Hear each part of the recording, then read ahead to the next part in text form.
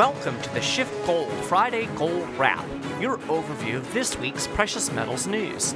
It's Friday, September 7th. I'm your host, Mike Maharey. Thanks for tuning in.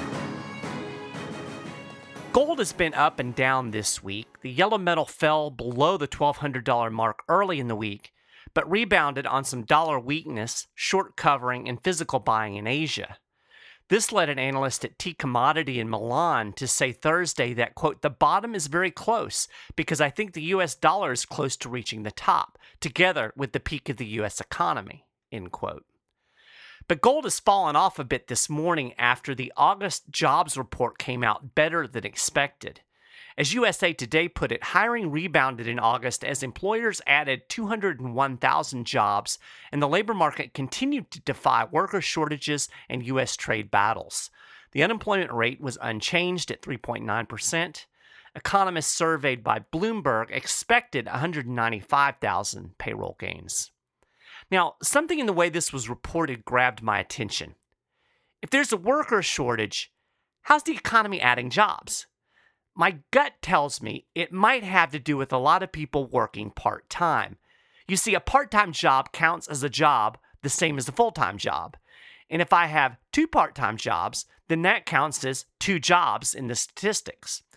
Well, it turns out that the number of persons employed part-time for economic reasons, they sometimes call this involuntary part-time workers, that currently stands at 4.4 million workers. That's a lot of people who want to work full-time but can only find a part-time job. So, in other words, we have a lot of part-time jobs in this booming employment market. At any rate, we've seen these same employment trends since Obama was in office. It's interesting, Trump called them fake numbers when he was campaigning. Now that they're his fake numbers, he likes to trumpet them as proof of his economic success. But it does appear the economy is rolling along nicely, at least on the surface. Current economic conditions are, quote, as good as it gets for the U.S. Central Bank, according to New York Fed President John Williams. He said steady inflation and low unemployment will allow the Fed to continue gradually raising rates. So I think you're pretty much going to get that September rate hike. But things are not as great in some other parts of the world, and I'm not so sure this rate-raising train is really going to be able to run a whole lot longer. A number of emerging markets are facing currency crises right now, and while the U.S. stock market keeps going up and up and up, a lot of emerging market stocks are getting clobbered. Some are even at decade lows.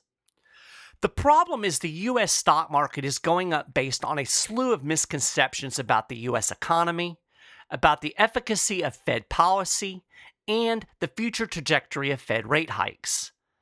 The thing that's causing so much trouble for a lot of the emerging markets right now is the strength of the dollar. The U.S. is sucking up capital from all around the world in what Peter Schiff called a giant crowding out effect. In fact, this is also what's dragging down the price of gold. Now, I talked about this last week. The Fed is starting to sound a little more dovish. They're hinting that we could be near the end of the rate hiking cycle. I mean, we're at 2%. That's the new normal, right? Now, this is pretty interesting. Did you know the prices of gold and silver are behaving very much like they did in 2008? And you remember what happened in 2008, right? After the dot-com bubble burst, the Federal Reserve swooped in and dropped interest rates to an artificially low level. In the mid-2000s, the economy boomed and the housing bubble inflated, driven by the sudden influx of cheap credit. In 2006, 2007, it all began to unravel, and the air started leaking out of the subprime mortgage bubble. Of course, everybody said, hey, nothing to worry about, everything's great, the economy's booming, and they were spectacularly wrong. As John Rubino put it in an article published by DollarCollapse.com, the periphery subprime mortgage crisis eventually spread to the core. The market panicked, with even gold and silver, normally hedges against exactly this kind of financial crisis, plunging along with everything else. Gold lost about 20% of its market value in a single month, August 2008. Gold mining stocks, always more volatile than the underlying metal, lost about half of their value. Silver fell harder than gold. taking the gold-silver ratio from around 50 to above 80, meaning that it took 80 ounces of silver to buy 1 ounce of gold. Of course, that dip in gold and silver prices was short-lived when the Fed once again flooded the world with cheap money in the wake of the financial crisis. The price of gold and silver soared. Okay, so now fast forward to today. In the midst of the Great Recession, the Fed doubled down on its interventionist monetary policy. It not only pushed interest rates to zero, it launched successive waves of quantitative easing, in effect money printing. That sparked a long, although somewhat tepid recovery. And once again, easy credit blew up a bunch of bubbles, most notably a massive global debt bubble.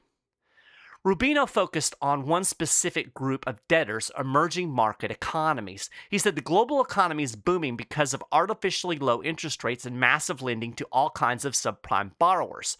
One group of them, the emerging market countries, made the mistake of borrowing trillions of US dollars in the hope that the greenback would keep falling versus their national currency, thus giving them a profitable carry trade.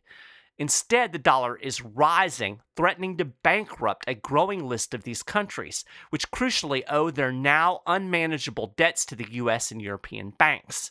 The peripheral crisis, once again, could be moving to the core. So, are we seeing a repeat performance of 2008? Rubino thinks it's possible. He said some of the big Western banks would probably fail if several major emerging markets default on their debts. And historically, at least since the 1990s, the major central banks have responded to this kind of threat with lower rates, loan guarantees, and more recently, massive and coordinated financial asset purchases. So watch the Fed. If the EM crisis leads to talk of suspending the rate increase program and possibly restarting QE, then we're off to the races, just like 2008. Now, that brings us back to the increasingly dovish Fed and the possibility that it will back off the rate hikes next year. During its August meeting, the FOMC mentioned concern about emerging markets. Some analysts fear the currency crisis in Turkey and other nations could spread to other emerging market economies. The expectation that the dollar will continue to strengthen is the real problem for emerging markets. Peter summed it up. The main reason that everybody believes the US dollar is going to continue to strengthen is because they believe the Fed is going to keep raising rates and shrinking its balance sheet. So the longer the Fed is going to keep up the pretense that it's going to raise rates and shrink its balance sheet, then it continues to put pressure on emerging markets and it continues to put pressure on the housing market. So ultimately, the Federal Reserve is going to have to give, and what the markets are going to have to start anticipating is the end of the cycle. Because even though the Fed is still talking about removing the monetary accommodation, there's not much left that they can remove without the whole thing coming toppling down. So there you have it, 2008 2.0. And Peter's been saying it's going to be worse than 2.1. In other news, gold flowed into European and Asian ETFs last month, but outflows from North American funds pushed total global holdings lower. Asian ETFs added 2 tons of gold in August as investors hedged trade risks and currency weakness. Asian funds have seen an impressive percentage increase in 2018, growing by 9.1% year to date, according to data released by the World Gold Council. European funds added about 4 tons of gold last month. Global outflows were led by North American funds, which lost 44 tons of gold. ETFs are backed by physical gold held by the issuer and are traded on the market like stocks. They allow investors to play gold without having to buy full ounces of the metal at spot price. Since their purchase is just a number in a computer, they can trade their investment into another stock or cash pretty much whenever they please, even multiple times on the same day. Many speculative investors appreciate this liquidity. There are good reasons to invest in ETFs, but they aren't a substitute for owning physical metal. In an overall investment strategy, SchiffGold recommends buying gold bullion first. To learn more, talk to a SchiffGold precious metal specialist today. Just call 1-888-GOLD-160. Well, that's a gold wrap for this week. You can get more details on all of these stories and more and keep up with the latest precious metals news and analysis throughout the week at shiftgold.com/news. If you haven't done it already, you can subscribe to the Friday Gold Wrap over at iTunes for free. You'll find a link on the show notes page. Thanks for listening, and I'll talk to you again next week.